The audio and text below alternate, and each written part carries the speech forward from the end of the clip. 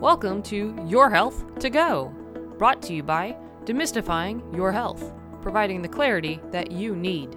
I'm Ashley Wood, registered nurse and author, your host. In each episode, we take a health topic that's important to you and break it down into easy to understand information.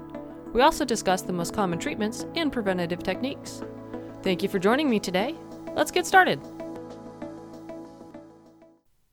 Today's topic is Salmonella. You're in the kitchen, cooking, and crack open an egg for the omelet you're making. After you throw away the shell, you wash your hands because you know that touching raw eggs puts you at risk for Salmonella.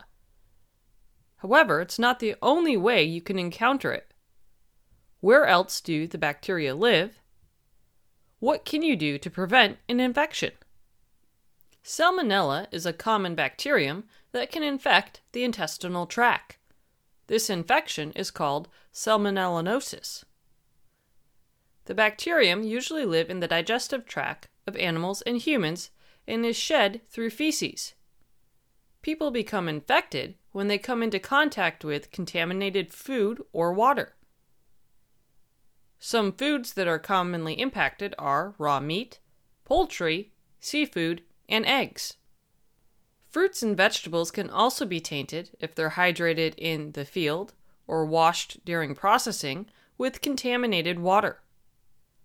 Salmonella is spread by people who don't wash their hands thoroughly after using the bathroom, changing a diaper, or handling certain types of pets that are more prone to carrying the bacteria, such as reptiles or birds. The incubation period is somewhere between several hours to 2 days. Symptoms include nausea, vomiting, stomach cramps, diarrhea, fever, chills, headache, and blood in the stool. These usually last 2 to 7 days, although diarrhea can last up to 10 days. For some individuals, it can take months before their bowels return to normal. Some things can increase your chances of getting Salmonella. If you travel to developing countries that have poor sanitation, your risk level is higher. If you have certain medical conditions or take specific medications, you're more likely to be infected. Conditions that make you more susceptible include inflammatory bowel disease, AIDS, sickle cell disease, and malaria. Medications that elevate your risk are antacids, corticosteroids, recent use of antibiotics, and anti-rejection drugs that are taken after organ transplants. While complications aren't frequent, if they do develop, they can be quite serious.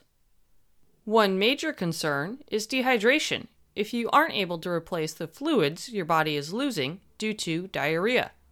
Signs of this are decreased urine output, dry mouth or tongue, sunken eyes, and reduced production of tears. Salmonella can enter the bloodstream, resulting in bacteremia. Once this happens, it can travel to other parts of your body, causing infections there, such as meningitis if it gets to your brain or spinal cord, endocarditis if it makes it to your heart or heart valves, osteomyelitis if it gets into your bones or bone marrow, and the lining of your blood vessels. If you have a Salmonella infection, your odds of developing reactive arthritis are significantly increased. This usually causes eye irritation, painful urination, and painful inflamed joints. The focus of treating Salmonella is to replace the fluid and electrolytes you're losing through diarrhea. Initially, for adults, this can be drinking water or sucking on ice chips. If needed, you can try sports drinks that have electrolytes added to them. For children, you should use oral rehydration solutions such as Pedialyte. If the dehydration is severe, you might need to be hospitalized to receive intravenous or IV fluids. When it comes to antidiarrheal medications, like loperamide, they can help relieve cramping, but might prolong the length of time you have diarrhea. So this means be careful when taking them. As far as antibiotics, they aren't usually given unless the infection has entered your bloodstream, you have a compromised immune system, or you've got a severe case of the disease. Typically, antibiotics don't help in mild to moderate cases. In addition, they can prolong the period that you carry the bacteria and can infect others. They also increase your chances of having a relapse. To prevent Salmonella from spreading in the food supply chain, the Department of Agriculture created the Salmonella Action Plan. It's designed to update the poultry slaughter inspection system. It accomplishes this by enhancing sampling and testing programs for poultry and meat. However, each of us needs to do what we can to reduce the spread of the bacteria. This is especially true when preparing food or providing care to infants, older adults, and those with weakened immune systems. The most important thing you can do is to wash your hands frequently and thoroughly, which means using soap and warm water for at least 20 seconds.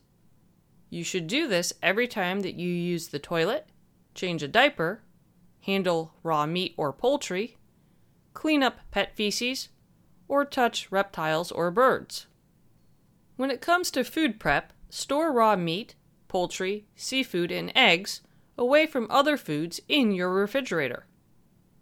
Have 2 cutting boards, one for raw meat and the other for fruits and vegetables. Don't place cooked food on an unwashed plate that previously had raw meat on it. Avoid eating raw eggs or products that contain raw eggs, such as cookie dough, homemade ice cream, and eggnog, unless they say that they're pasteurized. When cooking, make sure that all food is cooked thoroughly and refrigerate or freeze food promptly. Salmonella is not something anyone wants. However, it usually gets better on its own. Just be sure to stay hydrated. If you have any questions or concerns about Salmonella, please speak with your doctor. If you'd like more information, please visit Medline Plus's Salmonella Infections page. Thank you for spending some time with me today. If you found the material to be valuable and helpful, please tell your friends about us. We're on social media, so like and follow us there to stay up to date on our latest information. You can also sign up for our weekly newsletter on our website. Stay healthy, and please join us next time on Your Health to Go. Now, time for the legal statement. Please keep in mind that the content we provide is not intended to be a substitute for professional medical advice, diagnosis, or treatment. Always seek the advice of your physician or other qualified competent health provider with any questions you may have regarding a medical condition. Never disregard professional medical advice or delay in seeking it because of something you have heard on Your Health to Go or seen on the Demystifying Your Health site. Demystifying Your Health does not recommend or endorse any specific tests, physicians, products, procedures, opinions, or other information that may be mentioned. Reliance on any information provided by Demystifying Your Health, its employees, others appearing at the invitation of Demystifying Your Health, or other visitors to the site is solely at your own risk. If you think you may have a medical emergency, call your doctor or 911 immediately.